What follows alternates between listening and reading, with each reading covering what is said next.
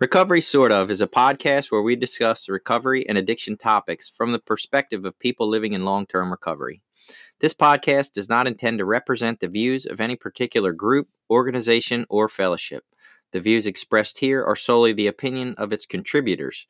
Be advised there may be strong language or topics of an adult nature.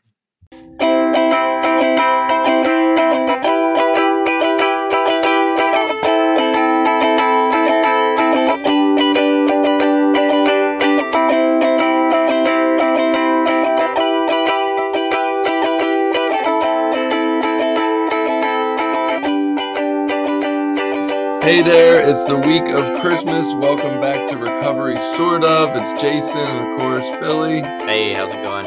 And we're still figuring that out. I heard some other podcasts where they actually introduce themselves one at a time. Maybe we'll do that one time, see how we like that.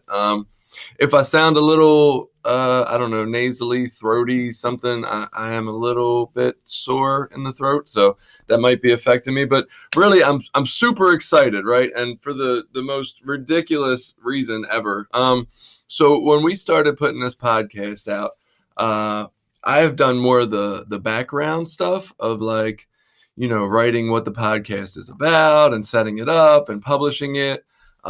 And so when I published the first episode, it asked me, to put a season number and episode number. And I just, put season 1, episode 1 when we started. And I was like, from the second I did that, I started thinking, well, when do we go to episode 2? I mean, it's season 2, right? So when do we hit season 2? How many episodes are in a season? I don't know. And of course, what I want is to be established. It's just like when I got clean. I had 6 days clean and I wanted 10 years clean, right?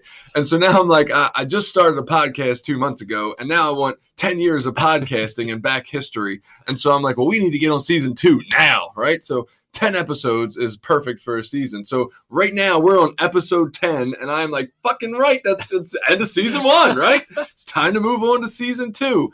And the reality of that is the more I've thought about it, is that's fucking ridiculous. Billy mentions it every time I bring it up to him. I'm like, bro, how many episodes till we get to season 2? And he's like, why the fuck do we need seasons? And I'm like, I don't know, because it seems to make sense. So now I am almost bought into the fact that we are going to have one season with 486,000 episodes, and that might be even more fun. So I just wanted to say, and it's funny too, because Jason does a lot of the work, and it's great. I really appreciate it, but I'm like the laziest one. I'm just like, dude, I just want to show up and have a conversation and then go the fuck home and not really, not that I don't want to think about it, because I think about things I want to talk about, and I think about ideas and stuff. But as far as, what do you call it? Doing a bunch of work, like advertising and promoting and all that stuff. I try to do a little bit here and there, mention it to people, but I'm not really invested into production. That's the word I'm thinking of, production. I feel like a lot of production starts to make stuff cheap, and it starts to mess up the essence of what we're doing, which what we're really trying to do, I feel like, is have conversations about recovery. Right. No, and I agree. I think these conversations become richer with more voices involved. Yeah. And I'm not, God, my voice is cracking over here. It's rough. I'm going to be embarrassed about that. I'm a teenager with a voice change. Maybe look, here's the fact. We might end up with a few people that listen and decide to comment frequently. And I might start to change my mind and think, I don't like all these fucking opinions, right? Right. I don't know. I might only really enjoy my opinion. I have no idea. But I keep thinking that if we get more input from, the listening audience and more people's opinions and more sides to the story, one thing you pointed out to me before, and I completely agree with this, we have a little lack of diversity in here. We're 2 white guys, right? And around the same age. Younger people, women, people of color, of any different color, different backgrounds, different religions, different anything, right? I think that does make conversations interesting. I will say, I went to UMBC, and they have a very multicultural student body, right? And what I loved about it was I don't realize how little I know about different people until I'm around different people and exposed to some of their ideas and upbringings. And it's kind of incredible, because I do tend to be egotistical and think everybody's just like me and thinks like me. hearing these other backgrounds really has the ability to open my fucking mind to some new shit. And as much as I don't like that at times, I really do like that. I enjoy having new things exposed to me. You know, I'm like, holy shit, really? That's what it's like growing up in your country? That's crazy. Yeah, and as I've gotten older in the last several years, like I've really gotten interested in different cultures. So I spend a lot of time, you know, on like PBS has tons of cool documentaries just about different cultures, different, you know, people, different places, how they live in these different, you know, areas. And I find that stuff fascinating. So I've really tried to open my mind to that stuff as I've gotten older. Right. Because cultural wise, like, so I grew up in Baltimore City in a predominantly white neighborhood in the city. Mm-hmm. I went to a private Catholic school, which I had, you know, there was a few, you know, people that weren't white, but predominantly it was mostly a lot of white kids. And I had actually one of my best friends was a black kid that, you know, I used to hang out with. But then I moved to Rising Sun, Maryland, which at the time was like the home of the Ku Klux Klan, you know, is what Maryland was known for, or what Rising Sun was known for back in the 80s when we moved there. And that had nothing to do with why my family moved there. It just coincidentally was where they found a house in the country. So it was so weird. I've just kind of really grown up in very vanilla cultural places, you know, like I haven't grown up around many different cultures or experiences. So, and I didn't realize what I was missing until I got older. And then I was like, wait a minute, there's lots of cool cultures out there to study and explore and look into. And it's been fascinating. It is. It's fucking interesting. So here's something that happened to me. You know, I went to a meeting you did a couple of weeks ago, and I laughed because you shared early in the meeting that you're not this, you know, speaker that's from the city so much that might be a little, you know, louder and bang on tables or something. And we laughed and talked afterwards about how I didn't really think of that being me as a speaker in general. But maybe it was once you described it in that way. And so I had this experience where I just did a meeting this past Wednesday, and I recorded it with the thought that maybe I'll throw it on this podcast, or we haven't really decided that yet. In fact, we were supposed to talk about that, and we haven't. Or maybe we'll put it in a different podcast somewhere of solo. Who the fuck knows, right? But listening to this share that I had from Wednesday, all I could hear was my Baltimore accent. And I'm like, oh my fucking God, right? I hear myself as this prim, proper gentleman that speaks very eloquently, right? And honestly, now that I have heard myself on tape or on recorded device, I don't speak that way. I speak a little urban, and I was not aware of that. And I don't know how I feel about it, honestly. It kind of shocked me a little bit. So, yeah, we had actually talked about that. So I have listened to every podcast that we've done. After we put them out, I will wait a couple of days because I want to try to kind of get my head out of the conversation again. So I'll usually wait till like Wednesday, and then I'll listen to it again a couple of days on my ride to work. You know, usually 2-3 days I can get through it. And it's amazing. So in the beginning, like most people, I hate my voice. I hate the way I sound recorded. It doesn't sound the way that I think it sounds in my head. Right. And those accents and things that I don't hear in my head, you know, exist when they're on the radio.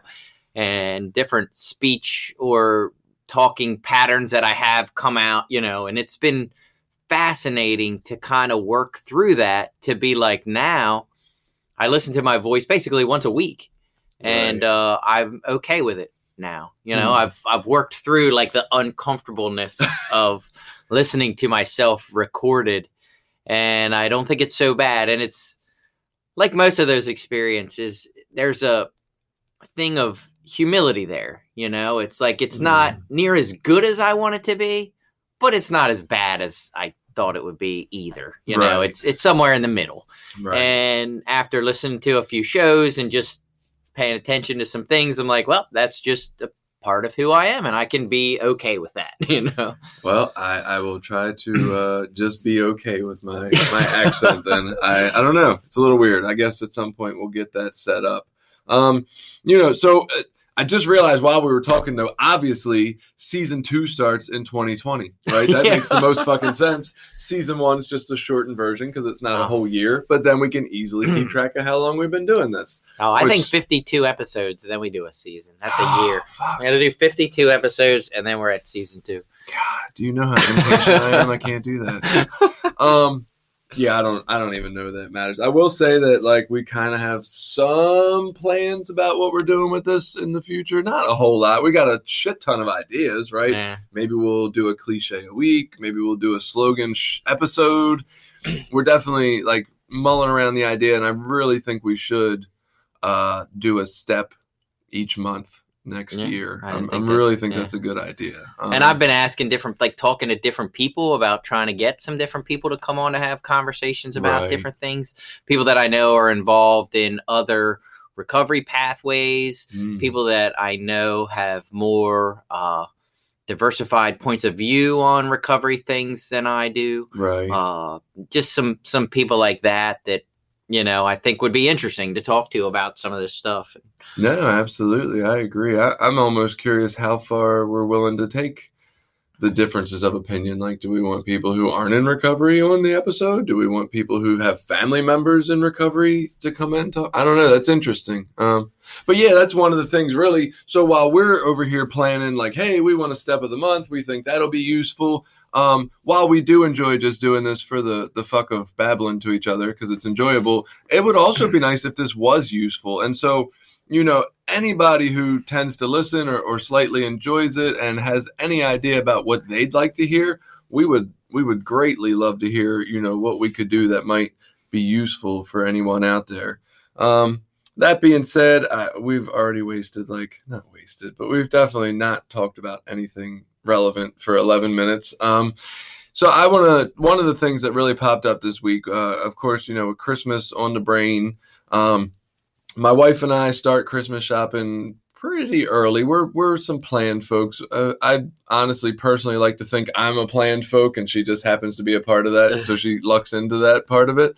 But like the end of November, I'm online starting to order presents, and we've got different notes that we share on Google Keep and planned out for how much to spend on each child of ours. And we're writing down what it is and when we bought it and how much we spent and subtracting that from the total and then checking it off when the package actually comes in the mail. And it's really organized, right?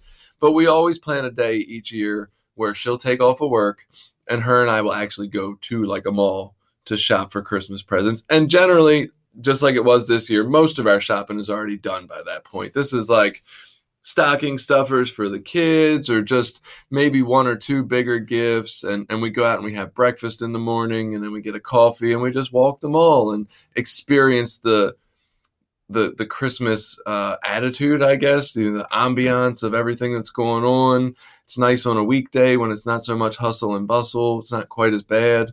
And it's really, really fucking enjoyable, right? I hated Christmas when I got clean because all I had done is ever missed it. I skipped all the holidays. I was too embarrassed and ashamed. I didn't actually buy gifts for people. I never had money to spend on anything but, using. And so I just didn't want to show up for any of that. And to have that 180 in my life over time where I really enjoy looking for gifts for people, just considering what would this person like? What's it going to be like possibly when this person opens this and finds this gift underneath the wrapping paper? It really means a lot to me, right? Mm. And even though I 100% hate fucking consumerism, when done within my means, I can really appreciate the entirety of Christmas.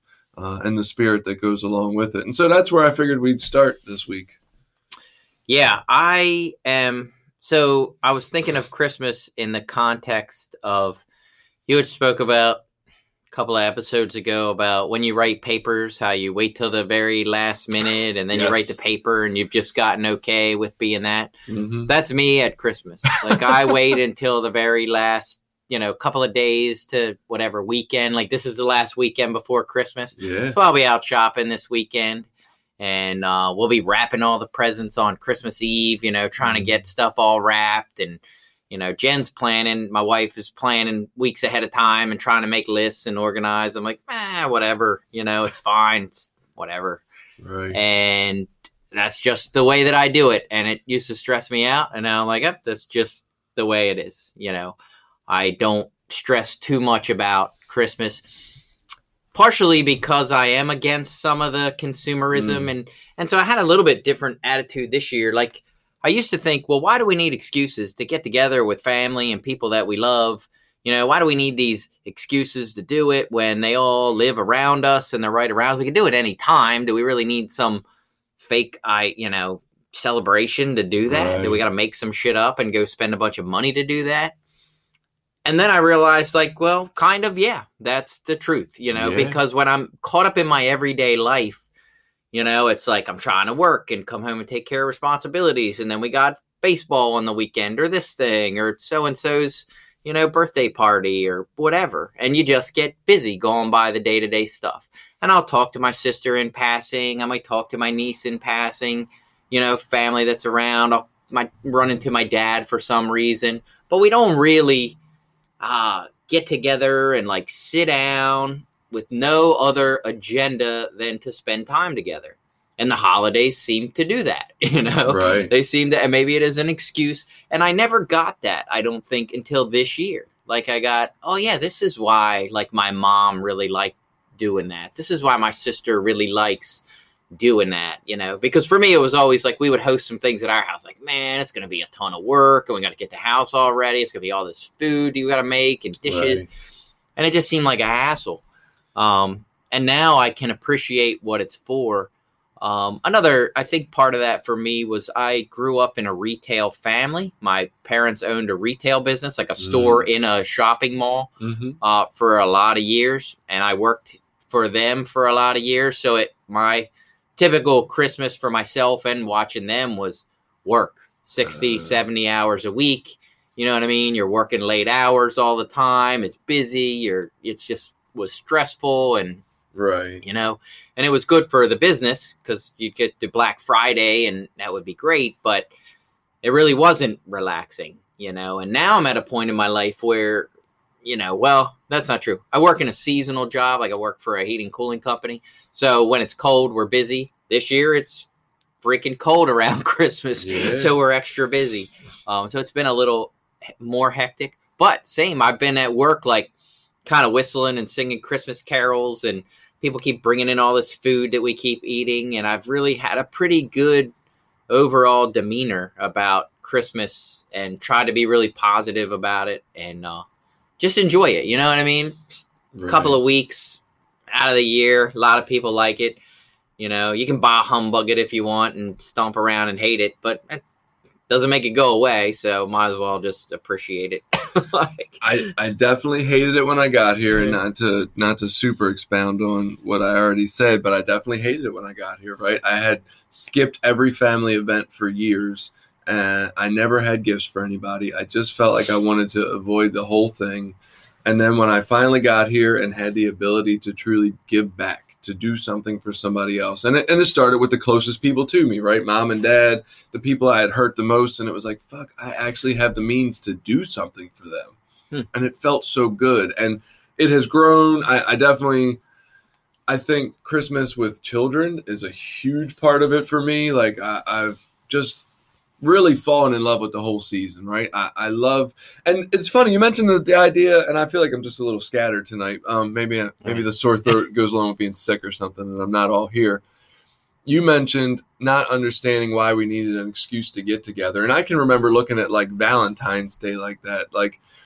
I like calling things out for being a bunch of bullshit, right? Valentine's Day, that's a bunch of bullshit, right? Because created by Hallmark. Right? Because people should definitely be loving each other all 365 days of the year. Why are we going to single out one day? That's fucking stupid. We can go out and wait in line to get a fucking table to eat somewhere. Blah, blah, fucking blah, right? I always want to call something out for being bullshit, but the truth is, I'm not going and taking my wife out to eat the other 364 days of the year, right? Same thing you just said.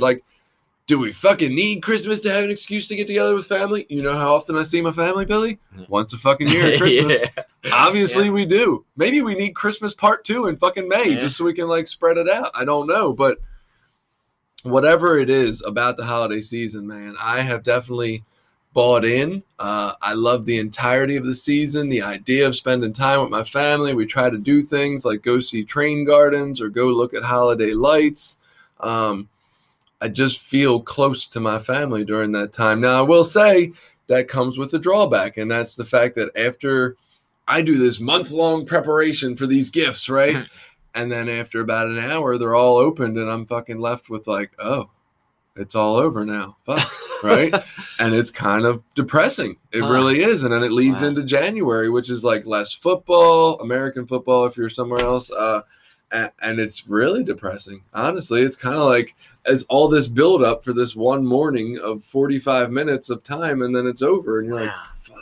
Post-Christmas depression. I wonder if that's a thing. It is now. I'm going to fucking invent it, right? When I get create a therapy for post-Christmas depression. When I get my my therapy license here in a few years, that will be what I study. Post-Christmas depression. So I know we always look forward to skiing, so I love the winter. I like snow. I like the winter, you know, and of course January, February are the best times to go skiing. Right. So the kids and I love the winter. Yeah, I think for me too, Christmas has become so I never had those experiences with Christmas. I still functioned well, I would say, as an addict, other than getting arrested and going to jail. Right. But like I was someone who could always hold a job. I had a job the whole time that I used. I mean, it was probably not my best. It was getting high in the bathroom and shit and going out on my lunch breaks and drinking and stuff like that. But I worked, you know, I maintained a job and did well enough that they never fired me. Right. And I always showed up for family stuff. I was always there. And I think the difference for me was it used to feel like such a burden and an obligation to be like, God, I got to go to this thing or else my mom's not going to give me my gifts, you know, because I wanted stuff. It was probably very selfishly motivated was the only reason for going. And changing some of that up to new motivations, you know, to realize and like, oh yeah, it's important to spend time with my family. You know, those things are important. I never used to think they were. I used to feel like this totally alone and isolated person, you know, and I didn't realize the value of having the love and support of other people.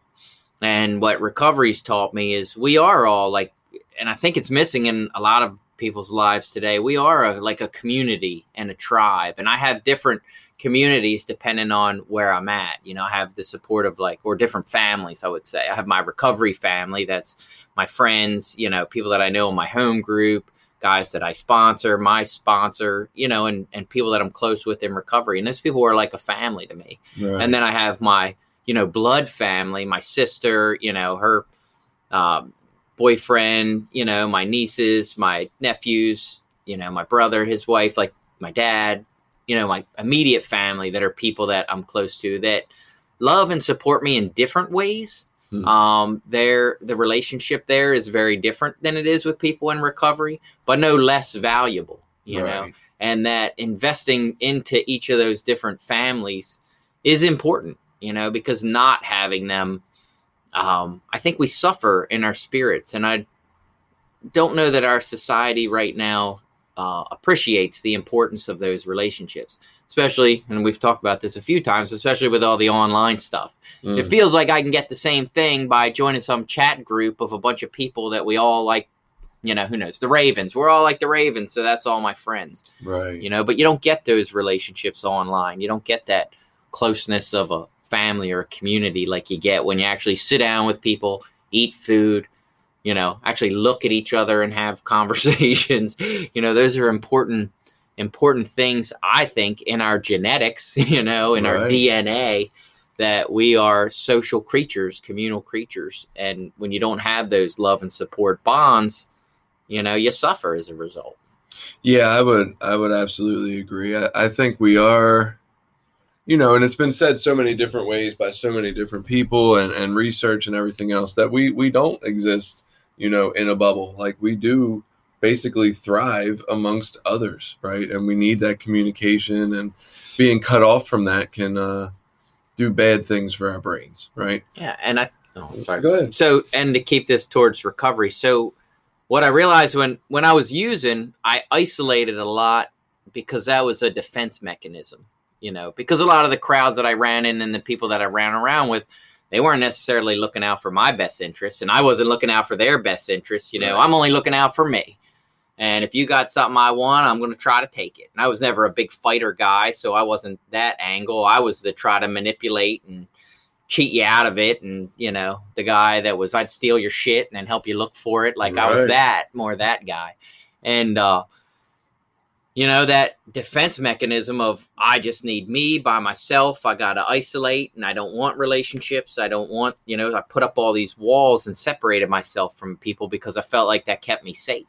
Yeah, it was definitely protection. And it took some work in recovery to start to slowly lower those walls. And then not only to lower them, but to start inviting people in, allowing right. people in to not to build better relationships with people that were less likely to hurt me, is what it boiled down to. Because anytime you let down your guard and invite people in, there's a potential for getting hurt. Yeah, absolutely. I think that was a lot of why I shielded myself from people, that self-centered fear that if you know who I really am, you're going to hurt me and dislike me, right? And I need to protect myself from that at all costs. And so I'll just keep everybody at a distance and put on the mask I need to put on to impress whoever it is that's around, give you what I think you want to hear and see, and hopefully I'll be okay and get by. I just actually shared about that in the meeting before I came over here to meet you. I was talking about the 4th step and how there was some stuff in my 4th step that I was just going to take to the grave. Like nobody was ever going to hear about it because it was too embarrassing, right? Too shameful. And then to have that experience of working the 4th step and having to share it with my sponsor because I believed it just had to be done, right? And to have him accept me in spite of it. And to share some of his shit that he thought was pretty awful that I thought was stupid and didn't bother me at all about him, right? Not stupid, but it was like it didn't change my opinion of him. Right. And not to stop your flow of thought there, but I think I either must sponsor all boring fucking people and my using must be super fucking boring. Because I always hear about these great revelations that are actually supposed to come out in the 5th step. And I didn't have any great ones, and nobody's sharing any great ones with me. So, like you say, that are so terrible and, right. Horrible. I mean, it's not that terrible. I shared it in an open meeting tonight. Right, but when I got here, it was fucking, I guess. It was, what's that? Emasculating? Is that when you feel like your masculinity is taken away? It was a moment like that for me. And maybe one day I'll share it on here. Who knows? Yeah. It came up because here I am at the end of my school semester, and I always, hey, I don't work steps during my school semester. I got papers and shit, which is probably just a good excuse not to work steps for a few months. But the school semester's over, and I found myself a week after that, like, yeah, it's fucking break time. I ain't doing shit. The truth is I need to pick up my step work, right? That's what I need to do. And so I have read step 4, which is the next one on the agenda for me, out of 3 different books this past week. And it is now time to write. So you might get to hear some stuff soon as I'm going through that. We are getting close to our time. I did have a couple of things, a little bit more to take with this. So let me just tell you a story real quick. You mentioned always being functional sort of and having a job and all that and being able to produce for Christmas. And what it reminded me of was December 21st. I guess it was either 19 or 20 years ago at this point. It was 1999 or the year 2000 on December 21st. And I woke up that morning and I had no money to get high. And at this point, my parents didn't trust me to come in the house, right? If they gave me a fucking sandwich, it was through the kitchen window, right? Which is pretty sad to think about. And so I can laugh at this story now, but I'm telling it and I get a feeling it's actually going to be more sad than anything. So for the last couple months, I had been sleeping on the porch because I didn't have anywhere else to go and I didn't want to go be homeless somewhere else. That seemed dangerous. So I was just homeless on their porch. And they had a green, plastic green tanning chair in their backyard. So I moved that up to the porch and I put a sleeping bag on it, and the mailman would step over me to deliver mail. And I just thought my life was okay. The neighbors would see me there. I invited a girl back to my place one night. This is how sick I was to think that I was all right on this porch. I mean, it's December. It's cold, right? Yeah. December 21st, I wake up. I have no money.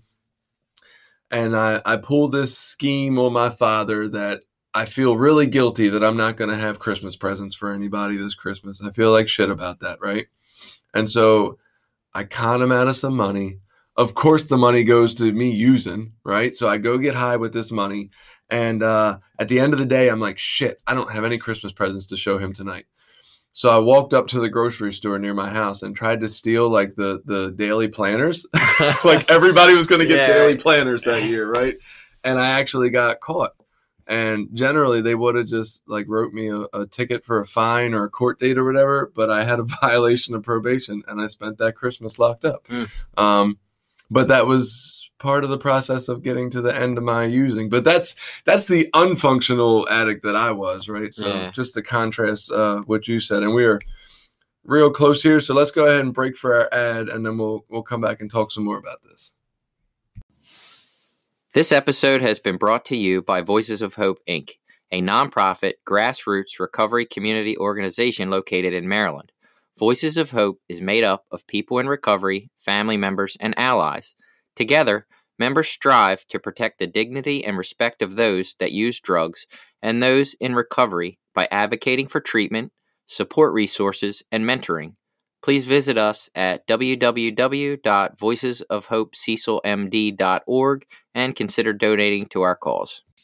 All right, and we are back. Hope you liked the little break from hearing us talk for a second. So to wrap this into some more things that we've been talking about, I talked to my buddy Jack today, who I keep trying to convince to be on the show because we have, interesting conversations. So he sends me a picture of a greeting card earlier, which was kind of funny.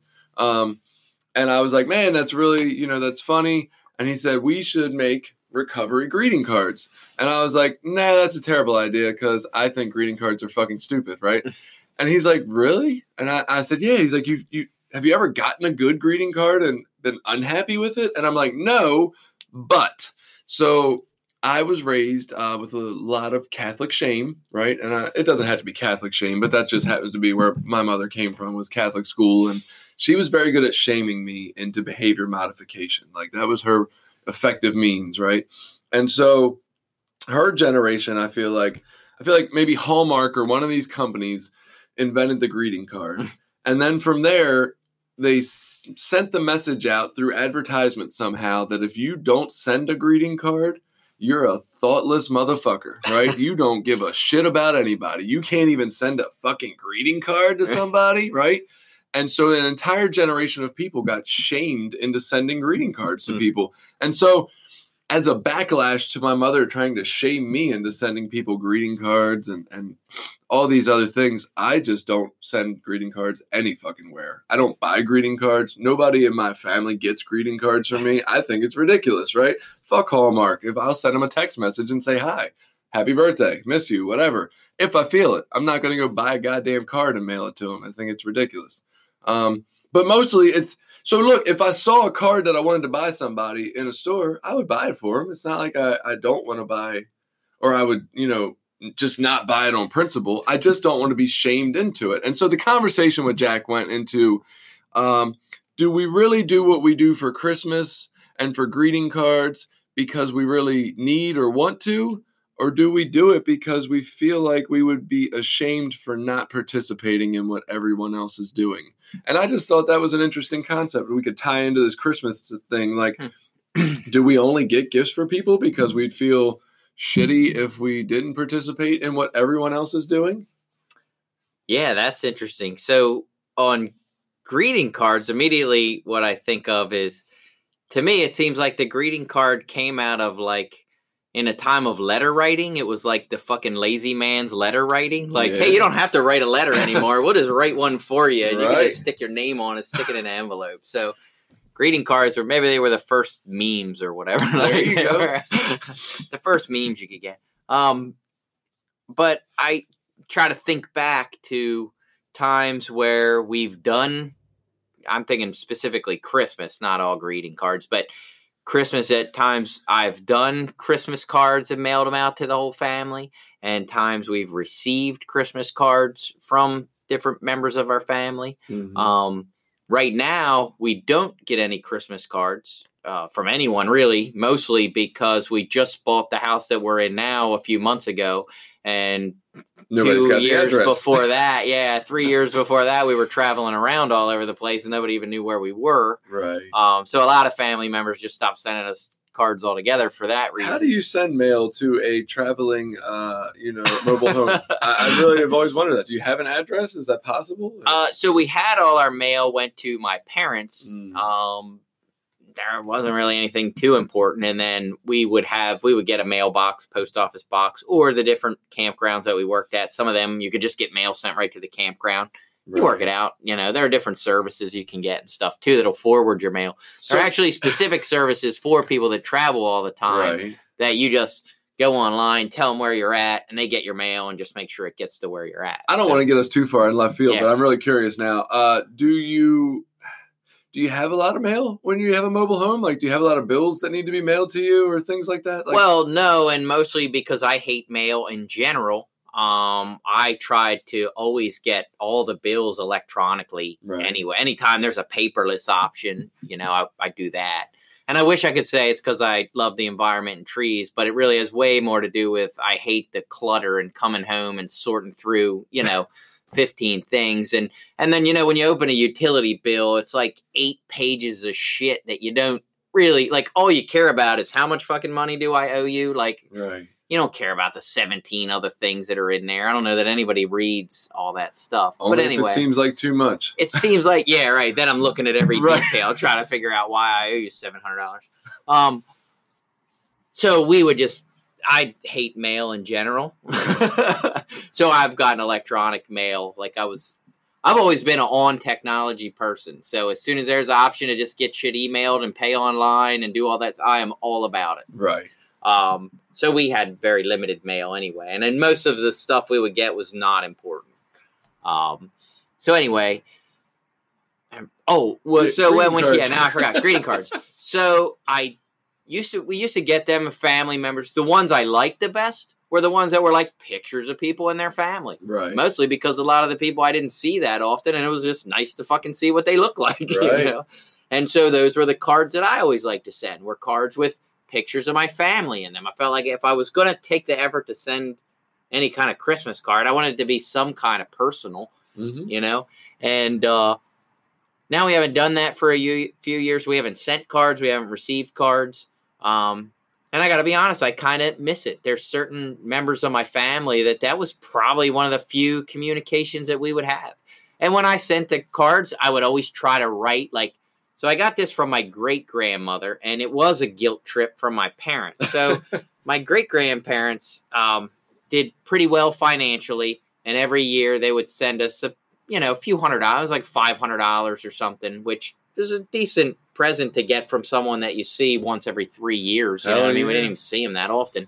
They lived in Florida. They sent this to you or the whole family? Yeah, no, to me. Like, I would get $500, my brother would get $500, my parents would get whatever they would get. This was your grandparents? Yeah, my grandparents. Do they need another grandkid? Yeah. They're passed away now. Damn. So anyway, my dad was always super big, and my mom was like, look, you got to write a thank you letter to them or you will stop getting money. It was actually my great-grandparents. I said my grandparents. It was actually my great-grandparents. Right. And my great-grandmother was like, if you didn't send her a thank you card, she would cross you off the list, next year. Right. So it became a thing. And the thank you notes had to be somewhat personal. Oh, yeah. So then it became a thing where I'm going to take a little bit of effort, at least for her, to write, hey, this is what's going on with the kids. And she loved it. $500, she'd get an essay. Yeah, well, it was just a way of, when I got clean, I started to appreciate, this is someone who doesn't owe me anything, that's willing to give me something. And all they're asking for is a little bit of thought, you know what I mean? A little thoughtfulness in return. Right. So I tried to repay that and do that. And then that turned into, there's quite a few family members that I used to be close with growing up, cousins and people that I used to like. We always got along. We had good relationships. We just got older and kind of drifted apart. So I would take, and it wasn't, total, it would be an hour to do 20 cards. Hey, how's it going? Kids are getting big, whatever. If I was to do one now, Abby's driving, it's great. She's working and driving. Sophie's going to just something, couple lines about each kid. We're living in Elkton. We settled back down and bought a house, blah, blah, blah, blah, blah. Hope you're doing well. Merry Christmas. And I would try to write something like that in each one. Handwrite, can't Photoshop, fucking handwrite each one. And it felt like it meant something. There was some intention behind it. Right. And I haven't done that. So we don't get any Christmas cards and we don't send any Christmas cards. And this year I was like, wow, I kind of missed that. Right. And again, I think it goes back to that same thing we talked about in the first half of those are ways that we keep these connections, that we build these bridges and connections with people when they're made to be personal. I think if you're just fucking buying a card off the shelf and shoving it in an envelope and sticking it in the mail out of some kind of guilt thing, then it's fucking meaningless. It means nothing. Right. But if you're really actively saying like, hey, I'm going to invest into this relationship, even this 5 minutes of time to be, a halfway thoughtful person, then it can be very beneficial and very meaningful in a way to keep connections. It's all in how you use it, whether it's a good tool or a bad tool. No, absolutely. It is hard to invest in relationships. So we did a similar thing. We moved into taking our own pictures of the kids and, supposedly funny Christmas scenarios to send out as Christmas cards. All wearing the same ugly sweater? Same ugly sweater. I think one of them had I had my oldest son tying up his two older sisters and Christmas lights, tried to go for the funny concepts. And it was a little, I could see that. Like, I didn't like it at the time. I bitched about having to do it. But I could see where I kind of maybe miss it a little bit. Like, we haven't done it for a couple years either, just for some other reasons, really no good reason, just kind of fell out of what we were doing. And I didn't mind, but we never wrote any real, anything on it. And that was kind of part of my problem with it was I feel like we made these Christmas cards and we sent them to the token family members that are supposed to get them. But I didn't really send them to people that I was trying to invest in. I just kind of sent them because this is who we're supposed to send them to. And I guess that was my beef with the greeting card concept, was that I always felt like I was just doing it because it was what I was supposed to do, not what I was choosing to invest in, right? I do have people that I'd like to send pictures of my kids and say, hey, look, it's here. Honestly, a lot of that gets removed in the fact that I have a Facebook and most of those people are on it and already can see those pictures. So it's, why not just post a picture publicly and I don't have to worry about sending out that greeting card to, 30 people and something along those lines. Well, I think the card concept, and I get it, and again, I'm not a big supporter of it, but I think it is just that it's a little more of an investment. Right. Like, there's a little more effort that goes into that.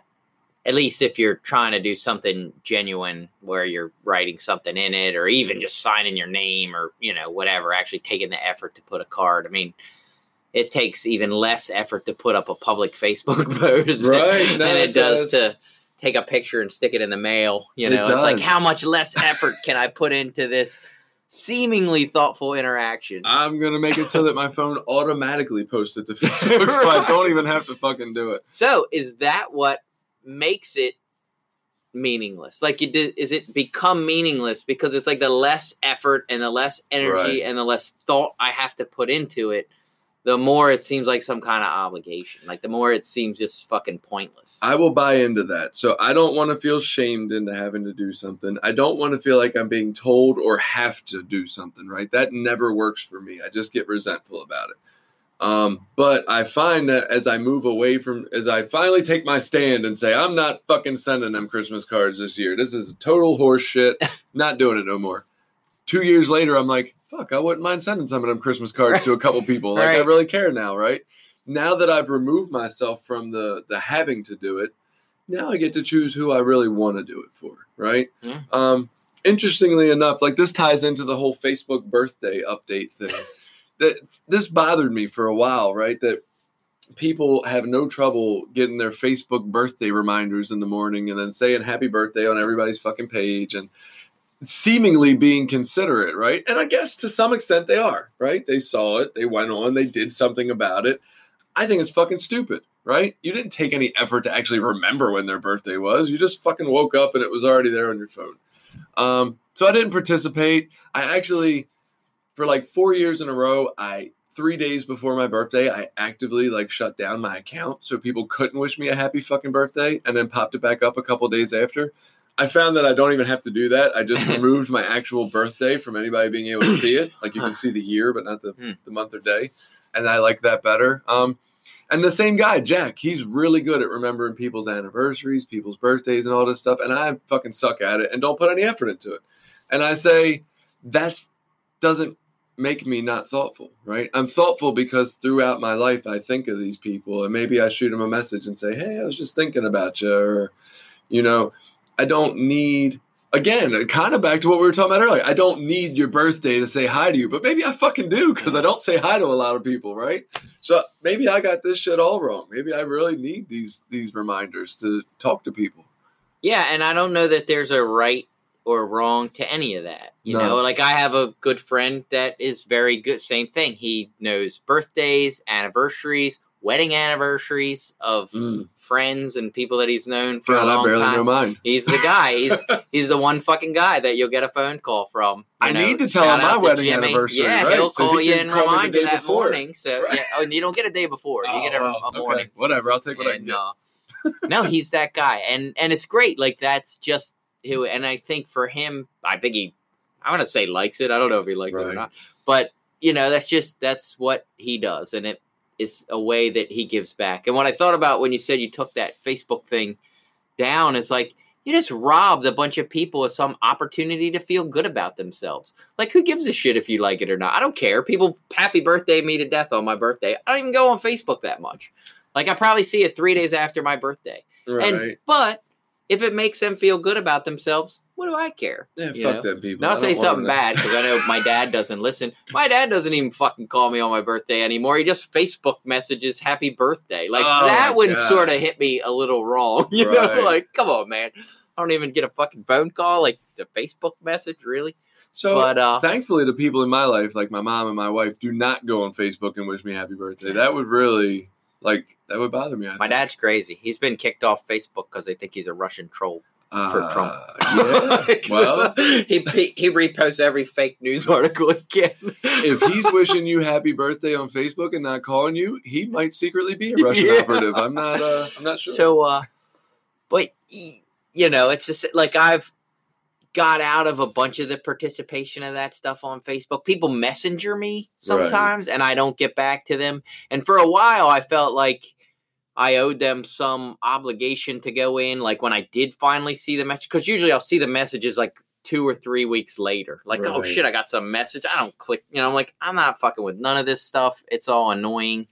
I've been on the fence of deleting the whole thing for a long time.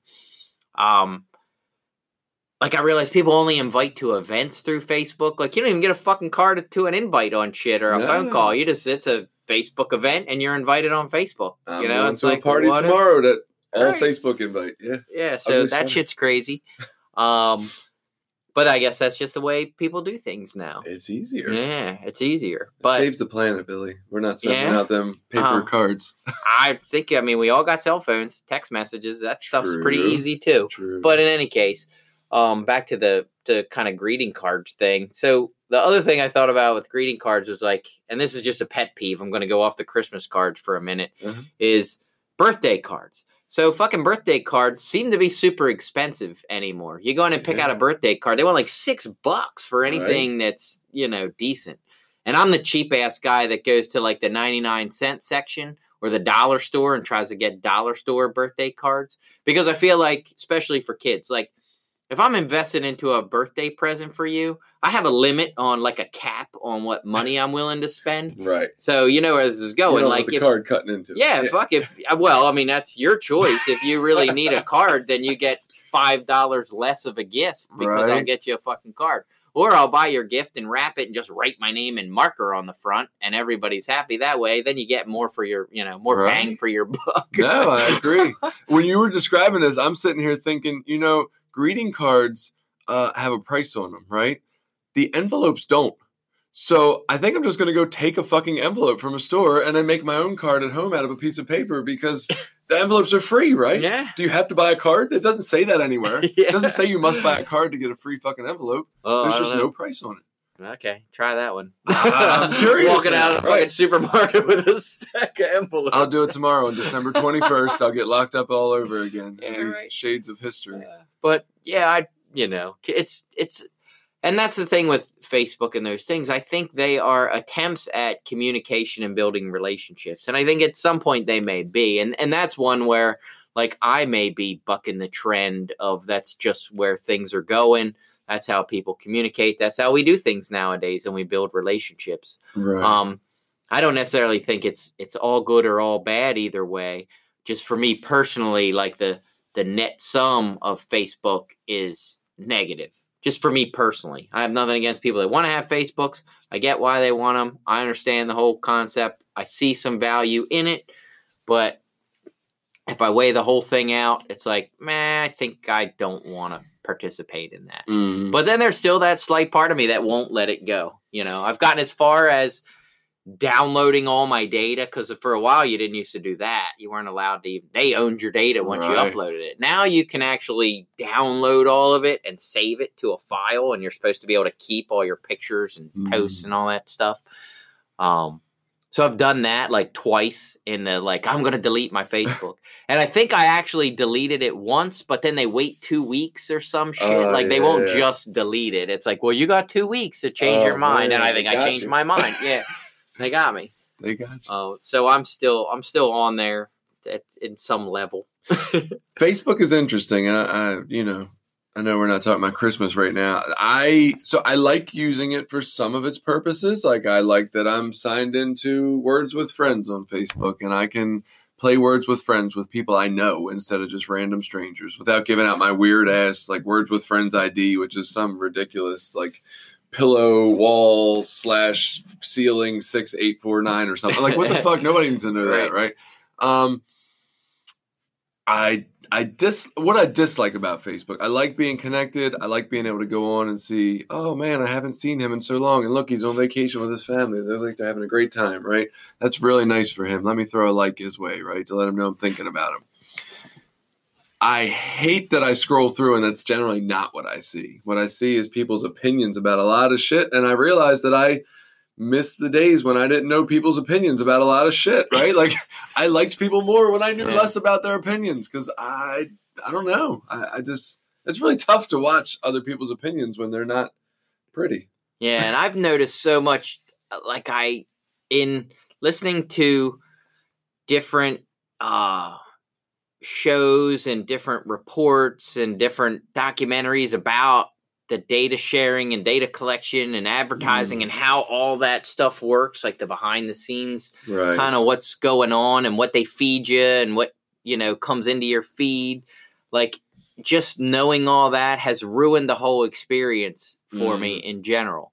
I know all these ads are popping up on my thing. It seems to me anymore, maybe just because I'm aware of it, but, every third post is an ad for some shit. Yeah. And it's just it's almost like bad TV, I'm scrolling through, 10 minutes of bullshit to get to a 5-minute something I like to then get into 10 more minutes of bullshit. Right. No, I totally agree. And that's why I mean by net sum, it's I see the benefit that could be there if I was able. So I tried to create it to what I want. So for me, what I like about Facebook is the community connection or the partnership connection. And I went through and got cleared out all people that I was just vaguely friends with, tried to limit it to people this is all people that I still know that I would see probably in the next year. These are probably people that I'm going to see between family members, friends, people in recovery, whatever.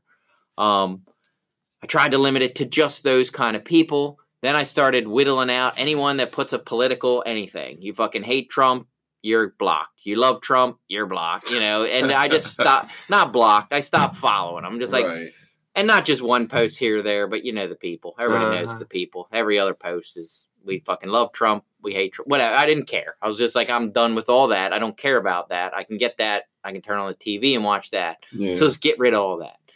And what I really liked was seeing other family members and seeing their kids and seeing all the going on vacation pictures and all that stuff. Like, I liked that. That's what it was good for, building those connections. But that's not what the fuck I get in my feed. And that's like, I've actively tried to play the algorithm. Like, oh, this is a person I like. I'm going to like their thing. I'm going to like this person's thing. I'm going to like that person's thing. I don't know. That isn't what pops up in my shit. So it's just gotten to be, like, say, 10 minutes of garbage to get a 5 minute of, oh, this is what I actually am here for. Well, I will say, I don't know. I'm glad you didn't get rid of your Facebook totally, because when you shared, about the podcast the other day, I think that was like our biggest day ever of people listening. And I was like, holy shit, people like his Facebook, share. And then I shared the shit on my Facebook and like 2 people listened. I was like, are you fucking kidding me? Like, nobody listens to me apparently. So people thought we were interesting because we did. So I had a Facebook page. I don't know if you ever seen it, my Running from Normal Facebook page. No. So I have, it's probably still up there. I haven't done anything with it for a while. So when we first decided to sell all our stuff and travel around the country, I did a Facebook page and a blog called Running from Normal. And I did some writing on there, and I had telling about why we decided to do what we were doing and where we were traveling and what was going on. So I did that for a hot minute, and it was cool. I had a lot of visitors, actually. We had actually written that on the back of our camper, runningfromnormal.com, and people would go check it out. So it was cool. Why are you not sharing this there? Because I haven't done anything on that page in probably 2 years.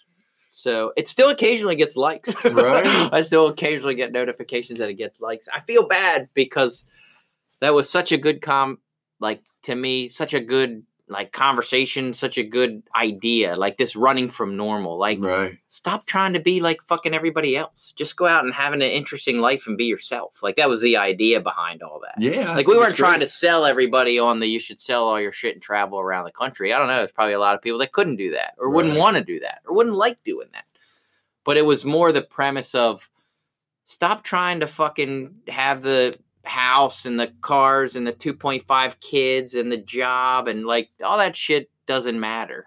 Have an interesting life, have a fun time, enjoy your life, and be somebody different.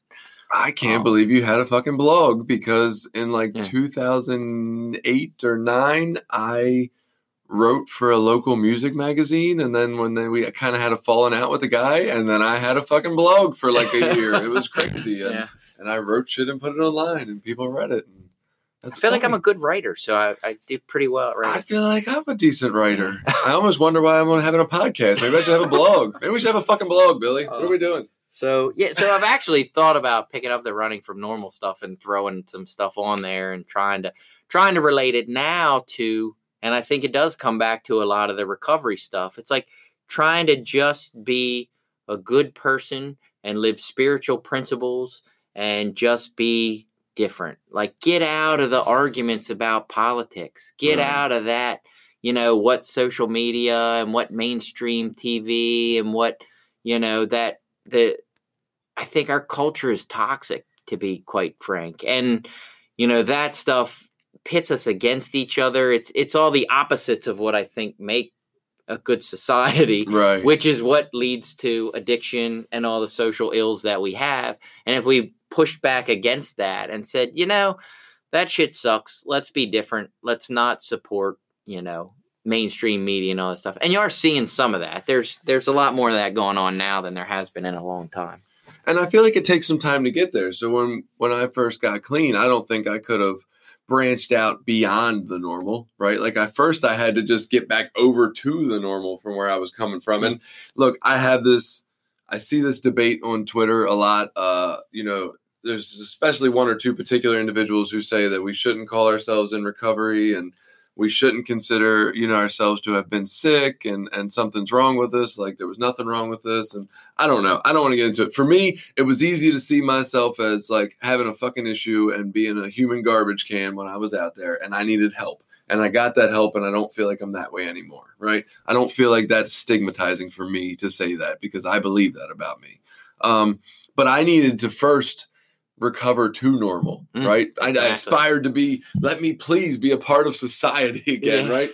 And now I think there does come a time after that happens that we can do this. We can run from normal and say, you know what? Like, hey, I got back to society. I was a part of it. There's some shit in there that I question and I'm not so sure I like about it. You know, the whole consumerism and Christmas, to tie it back into that a little bit. Like, dude, I remember my son telling me he wanted an Xbox for Christmas and he was like 5 or something. And I was like, bro, that's a little bit much on the money. I don't know. Maybe Santa can't afford that, right? This whole fucking Santa concept, which is another thing. I've cut that out of my life too.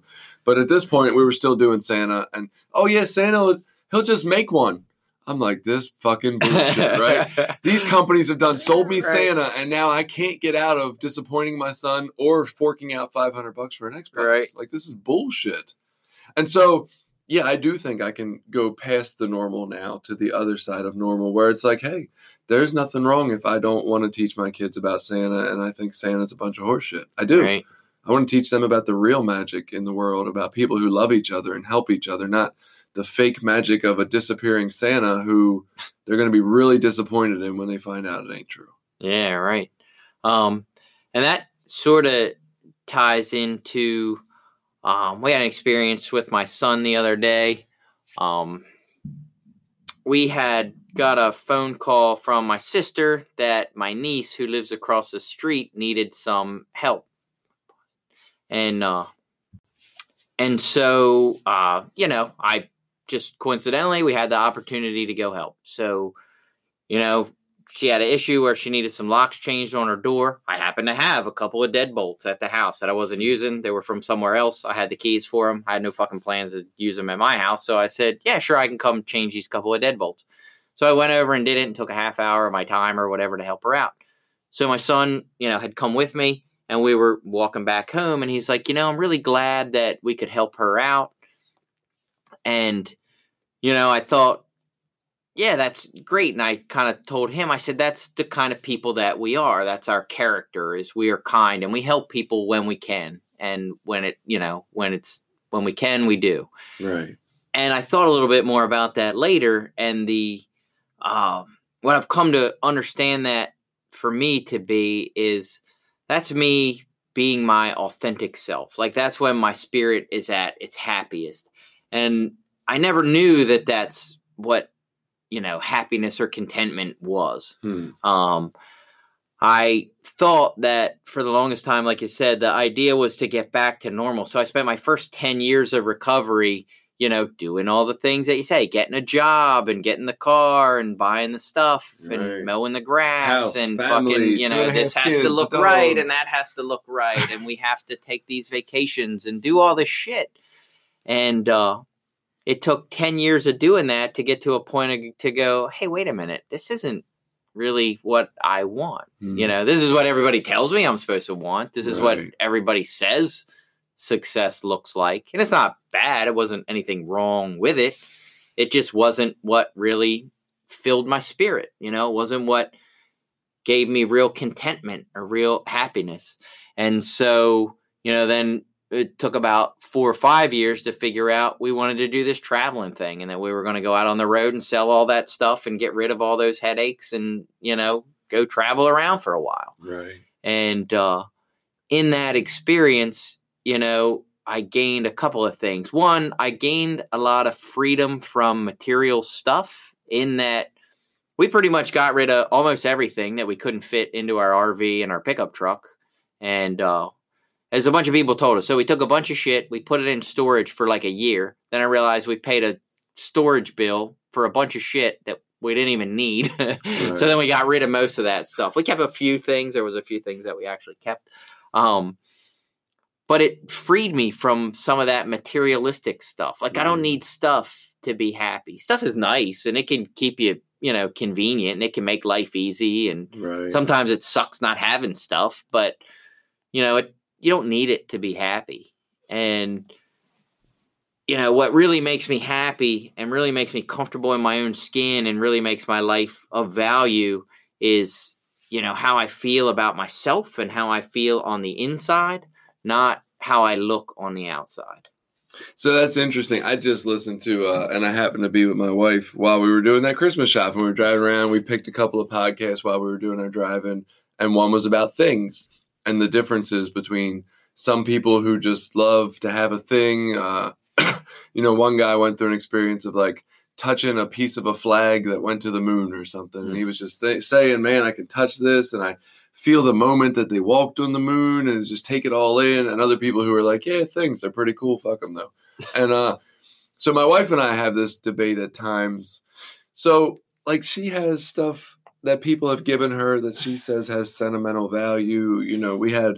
I think that her grandmother made us a quilt for our wedding, but we weren't allowed to use the quilt. It just hung on the wall. And like, I'm a very practical person. I'm like, well, what the fuck's the point of it if we can't stay warm with it, right? If we can't ever use it, why are we're going to display quilts? And we had a stack. Like the grandmother made a quilt for every kid we had and for every event. And then as they got older, they got a new quilt. And there was like, we had a closet full of fucking quilts. I'm like, this is so ridiculous to me, right?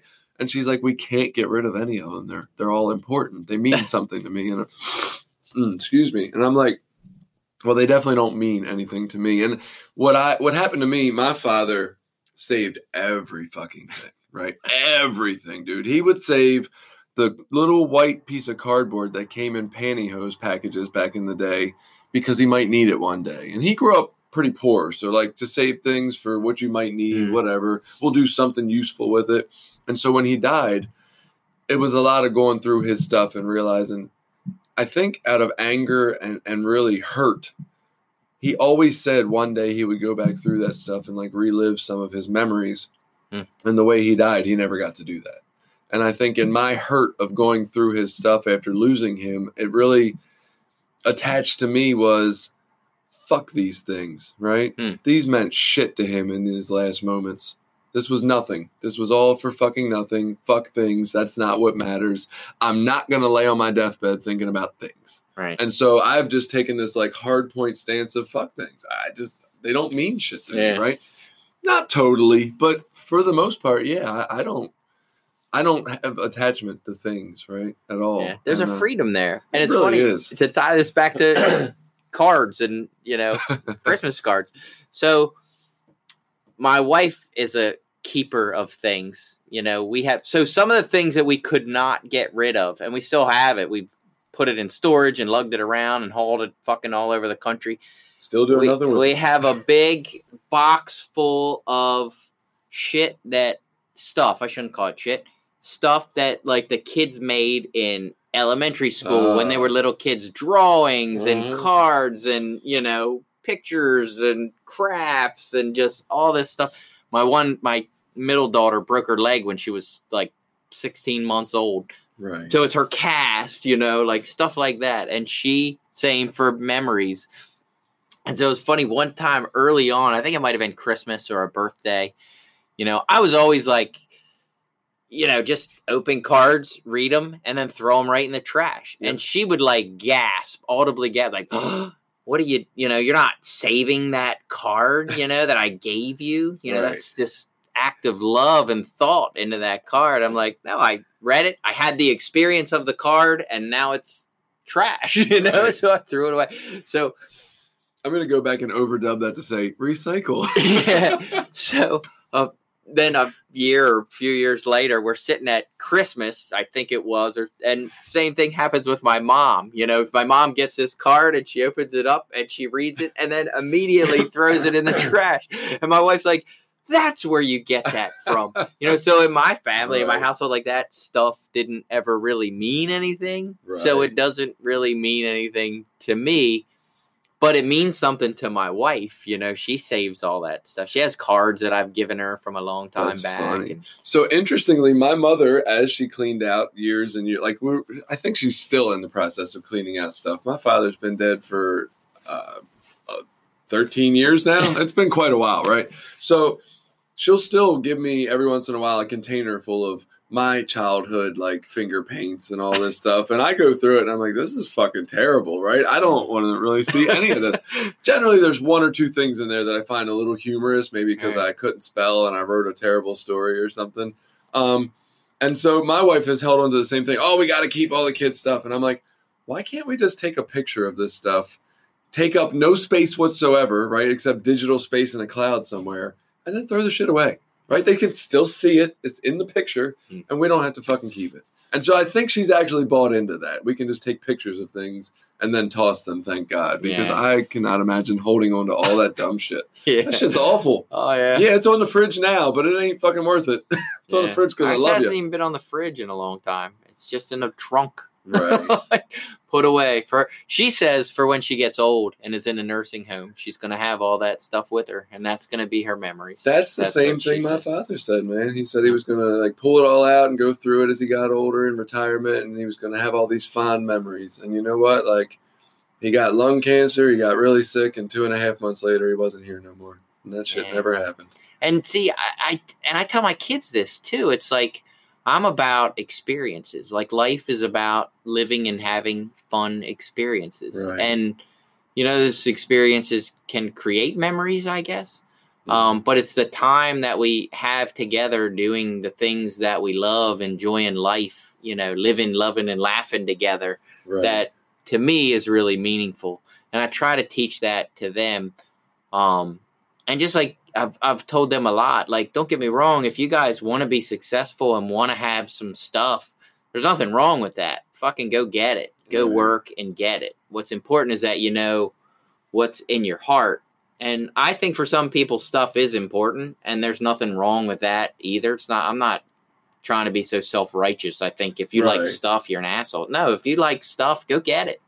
But if you're selling your soul and you're chasing a bunch of stuff and you're not happy, but you have a lot of stuff, maybe you need to kind of look at that. Right. You know. So I kind of buy into the minimalism theory to some extent of where I don't need, like, I want to have what I need.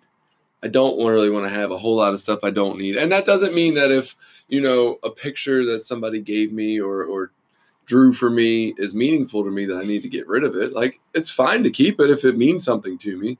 It's just that most shit doesn't. So funny enough, did you ever look seriously into the minimalist stuff? Because there was these guys that had a blog and they started this minimalist idea. I listened to some podcasts about it. Yeah, they were fucking too ridiculous. I mean, the guy had like one fucking shirt that he kept that he washed every day. It was like, right, all right, dude, that's overly stupid. And like, and the minimalism I was listening to was kind of against that. It was talking about, hey, there's no acceptable number of things. This isn't about that. This is about, if you want something, keep it, but really evaluate. And if you don't want it, get the fuck rid of it. Yeah. And a lot of those were principles that we used for when we, you know, again, because we did. And the reason we went down that road, because we had to minimalize when we went to an RV. When you're living in an RV, you can't just take an unlimited amount of stuff. It's like, all right, what 7 t-shirts do I like? All right. What 7 long sleeve shirts do I like? You know, and you're trying to limit your selection of things.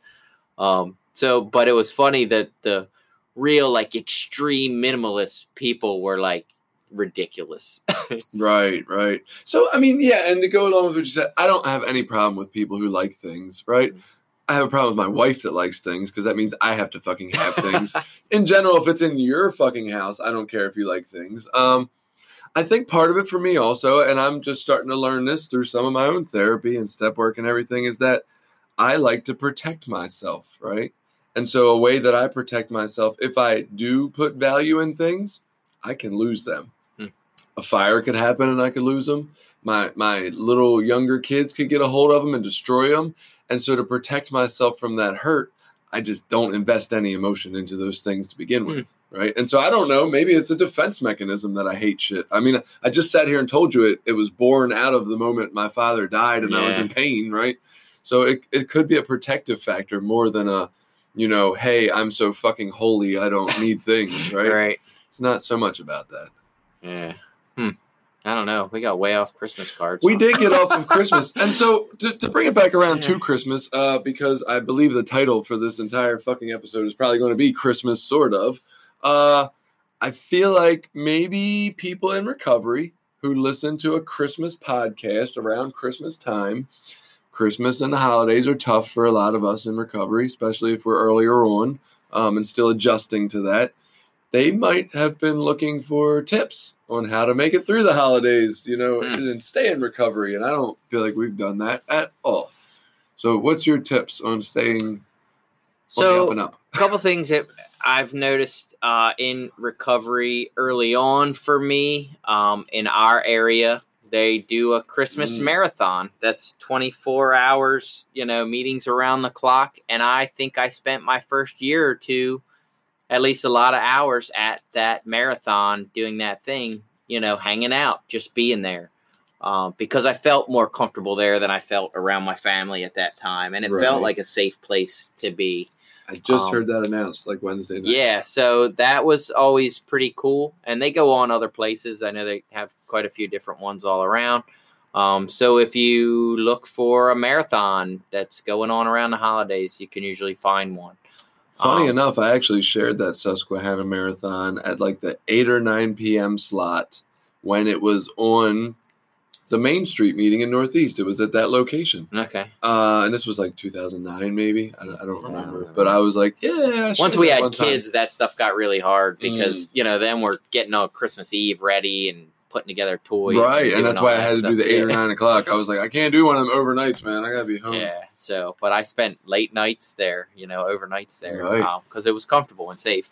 The other thing for myself is my family tends to drink, and not my immediate family, but my extended family. And so we always kind of gave ourselves an out for a lot of family parties. We tried to show up, earlier on time. Like if it started at 5, we tried to get there at 5 and then hang out, for an hour or two and then leave at like 7 or 8. Because that would just be the time where people are getting to their third drink. Yeah. And it just seemed like this is probably the best time to get out of here. So we always kind of left that as a thing and, gave ourselves those outs of like, we could still show up and be a part of and supportive, but, we definitely had an out. I don't know. Other than that, spending a lot of time with my immediate family has always been like Christmas Day has always just been me, my wife, and kids. We don't do a lot of running around on Christmas Day. Right. We spend that time at home with our immediate family. Yeah, so I'm glad you mentioned the marathon meetings. I do think they exist in a lot of locations where there's more people, a lot of populous locations. They might not be so much in the rural areas, even though we're pretty rural and we do have that going on. So maybe they do. Maybe you need to start one if there's not one in your area. There you fucking go. Join special events, goddammit, and be a service. Yeah, so no, but I think that was great. Didn't even occur to me, honestly, because I know that's not something I'm going to do because I'm home with my family, right? So I'm not going to be a part of that in general.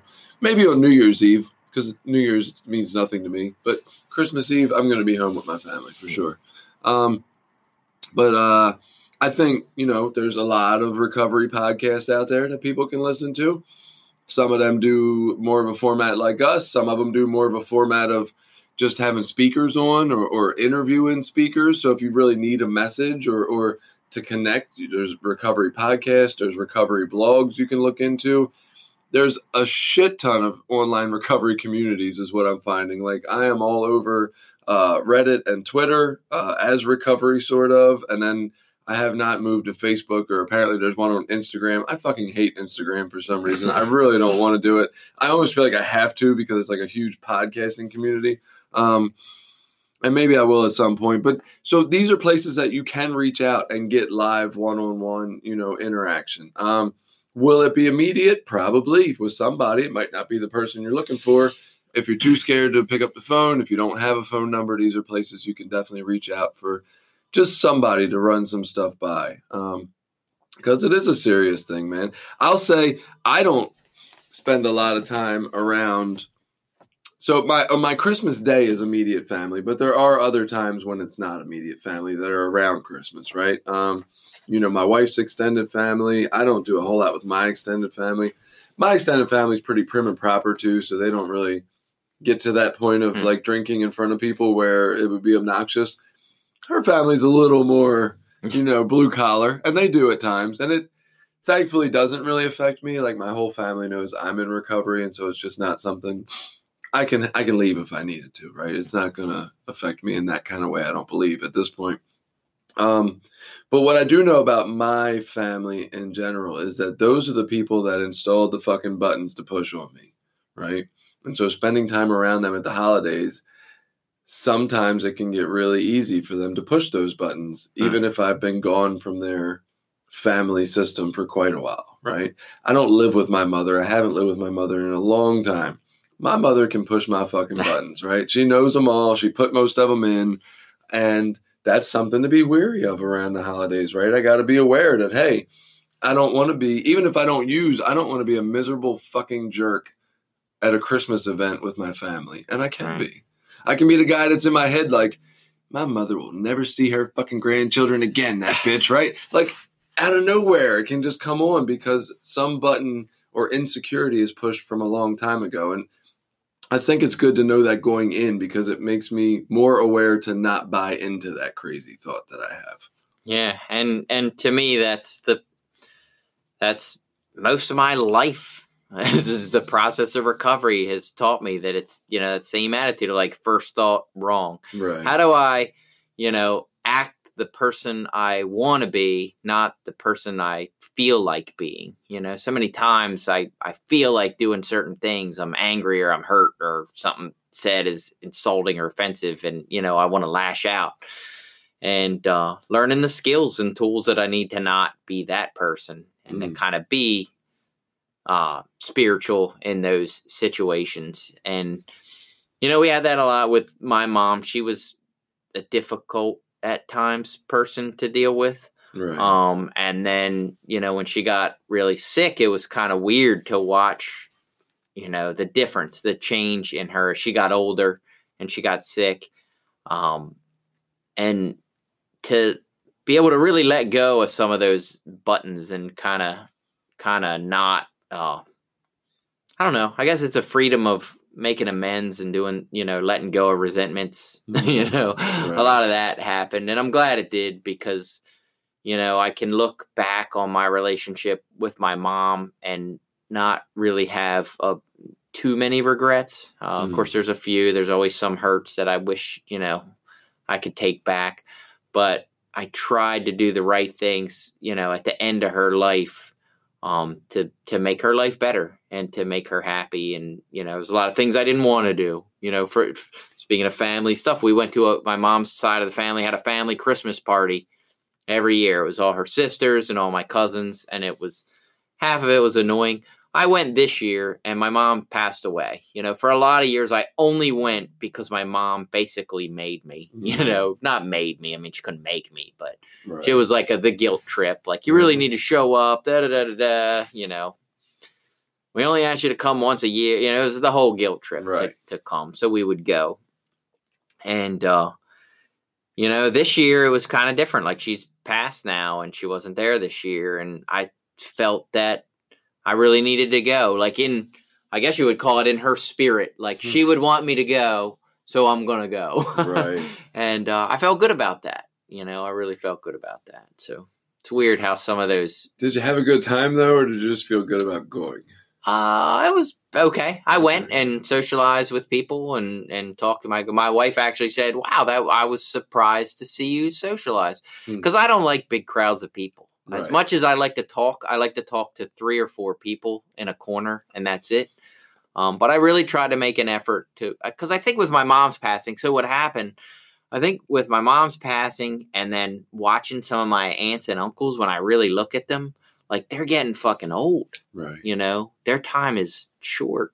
If they're not listening to this, they might not want to hear that. Right. But you know what I mean? It's they're starting to have different sicknesses and different ailments. I got an aunt that's got Parkinson's. I got one that's had some heart issues, and it's like, these people aren't going to be around, all that many more years. And, they have been people that supported me through the worst times of my life. When I was the biggest piece of shit that I could possibly be, there were people that still loved and supported me and showed up. Right. For, my high school graduation and some other things. And, my one aunt gave me a job when I needed a job at one point, so there were people that loved and supported me. And now, again, through recovery, I can give that back, just by showing up at this event and saying hi and giving them a hug and how's it going and what's going on with you guys. And we're doing this and that, it's just being a decent human being. Right. And so, probably wasn't the way I wanted to spend my Saturday afternoon, but, I'm glad I did. It was the right thing to do, and my spirit feels better because of it. So, I feel like often the thing that makes my spirit feel better is not the fucking thing I want to do in that moment, right? But then later on, it does hit me as like, oh, that feels nice that I'm glad I did that thing that I didn't want to do. Right. And I do think there's a balance there, though. I do think we got to do some things we want to do and like to do. Like, that's important, too. Well, I think in practice and doing the things we don't want to do, we also get that understanding that, like, maybe that doesn't seem to be the thing that's going to provide the instant gratification, but ultimately it is really what we want to do because it makes us feel good later. Right. Not to change it up too much, but back to I know NA has a hotline number is another tool people can use, right? Number. Does AA have a hotline number like that? I would imagine, right? I would think so. Probably have something similar. And so there's these hotline numbers you can use. There's, taking a step out. Like, I think self-honesty is a huge one. Like, we like to tell ourselves, I can muscle through this. I'll be fine. And, like, just really understanding, hey, there's some shit going on in this family reunion or whatever, Christmas celebration. People are drinking. It's bothering me. I need to walk outside for 5 minutes and make a quick phone call, right? Just that honesty to know that and to remove myself for the night. I'd rather be clean and explain that shit a week later than, lose my sobriety in a moment because I can't walk outside. Right. And not to get back to a first, but like we hear about a first step, we hear about people talk about powerless and they always want to throw, I'm powerless over people, places, and things. And that's kind of true, but I think that's irrelevant to the first step personally. Right. I think the powerlessness that I'm referring to when I talk about a first step is that I don't get to control when the thoughts of using occur. I don't get to control when that compulsion or that desire to want to get high pops up in my life. So I can be around a family event thinking I'm doing all the right things and see a couple people drinking and be like, fuck, that looks like fun. I think I want to drink. Maybe I can have a beer. Like, that's the powerlessness of addiction, and what I learn in recovery is, like you said, what to do about that. Well, I step out and I call my sponsor. I leave that situation. Right. I try to go to a meeting, and there's some things I can do that I don't have to sit with those thoughts and let them consume or overwhelm me. Another tactic I learned, and this was in another fellowship, a S fellowship is called, and I've heard people now that I heard it there, I've heard it back in, some other more usual fellowships for us, is called bookending, where you're going to do something that feels a little shaky for you. And so what you do is you call somebody before you go in, you tell them what you're doing this, blah, blah, blah. And then you go in for your amount of time and then you bookend it at the end too and call them back. Hey, yeah, I've spent my 2 hours there. I'm leaving now. Things went well. Nothing went shady. And there's something about that accountability piece of that bookending that helps people to focus in the middle of it, right? And I kind of like that. I've used it a couple of times for different things. I don't know. Have you ever heard of that one before? No. Oh, okay. But I just thought of something too, because in my head I pictured something terrible when you talked about bookending. So I'll just let it go. But not Eiffel Towering. So another tool or thing that I've learned in recovery is to take another recovering person with you. You know what I mean? Take a friend, whatever. I've taken my sponsors come to stuff with me. Just you can take another recovering member there so that you don't have to be in those situations alone. Right. And that you can feel the love and support of your friends and people that understand where you're at. So that's a pretty good idea. Yeah, I don't know. I think we've definitely covered a lot of Christmas stuff here today. I guess that was the point of a Christmas week podcast. I don't know. Do you think you have anything else to add on to any of this? No, just Merry Christmas, Happy Holidays, or maybe if you're non-religious and atheist or agnostic and you don't celebrate Christmas, enjoy the next couple of days off work, because I think everybody gets off work anyway, unless you a few people. There's a few places that are that are still open, but not Royal many. Farms. Yeah, yeah, a couple of convenience stores that apparently hate Jesus, that they don't care. So, if you're not a Jesus fan, have a couple days to enjoy family and friends. Yeah, I mean, just, in the spirit of Christmas, if you'd like to give Billy and I a gift, feel free to share the podcast with somebody that you think it might assist in their recovery. Because honestly, look, as much as we like talking, there is a hope that this is, useful for someone to continue the conversation and thinking about growing in my life, right? That's what I want to do. The more I talk and think about that stuff, the better a person I believe I am. So in the words of SpongeBob, don't be a jerk. It's Christmas. And I hope everybody has a great week. That wraps up this episode. Please subscribe, rate, and review this podcast on your preferred platform. If you have ideas for topics you'd like us to talk about or just want to add an opinion, contact us through Anchor, email us at recoverysortof@gmail.com, or find us on Twitter @recoverysortof.